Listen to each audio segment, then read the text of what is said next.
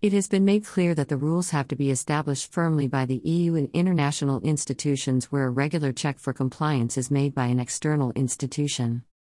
One of the rules that are very necessary is, for example, whenever an AI interacts with a human being, identification is where the human colleague can have a longer level, for example, emergency stop switches. In the case of AI, it is decision-making powers where the human being must be given a right to ask natural people such as the Works Council or another responsible body in the company to review its AI decisions. Operators of AI, in addition to working with machine learning, must be obliged to independently monitor the rewriting of algorithms where tests are run through. In the case of an AI-based robot, algorithms are checked regularly by the companies for the reason of operational safety alone. Also, it has to be kept in mind that AI algorithms are written by people who are regularly deepening their skills, such as specialists, through further training.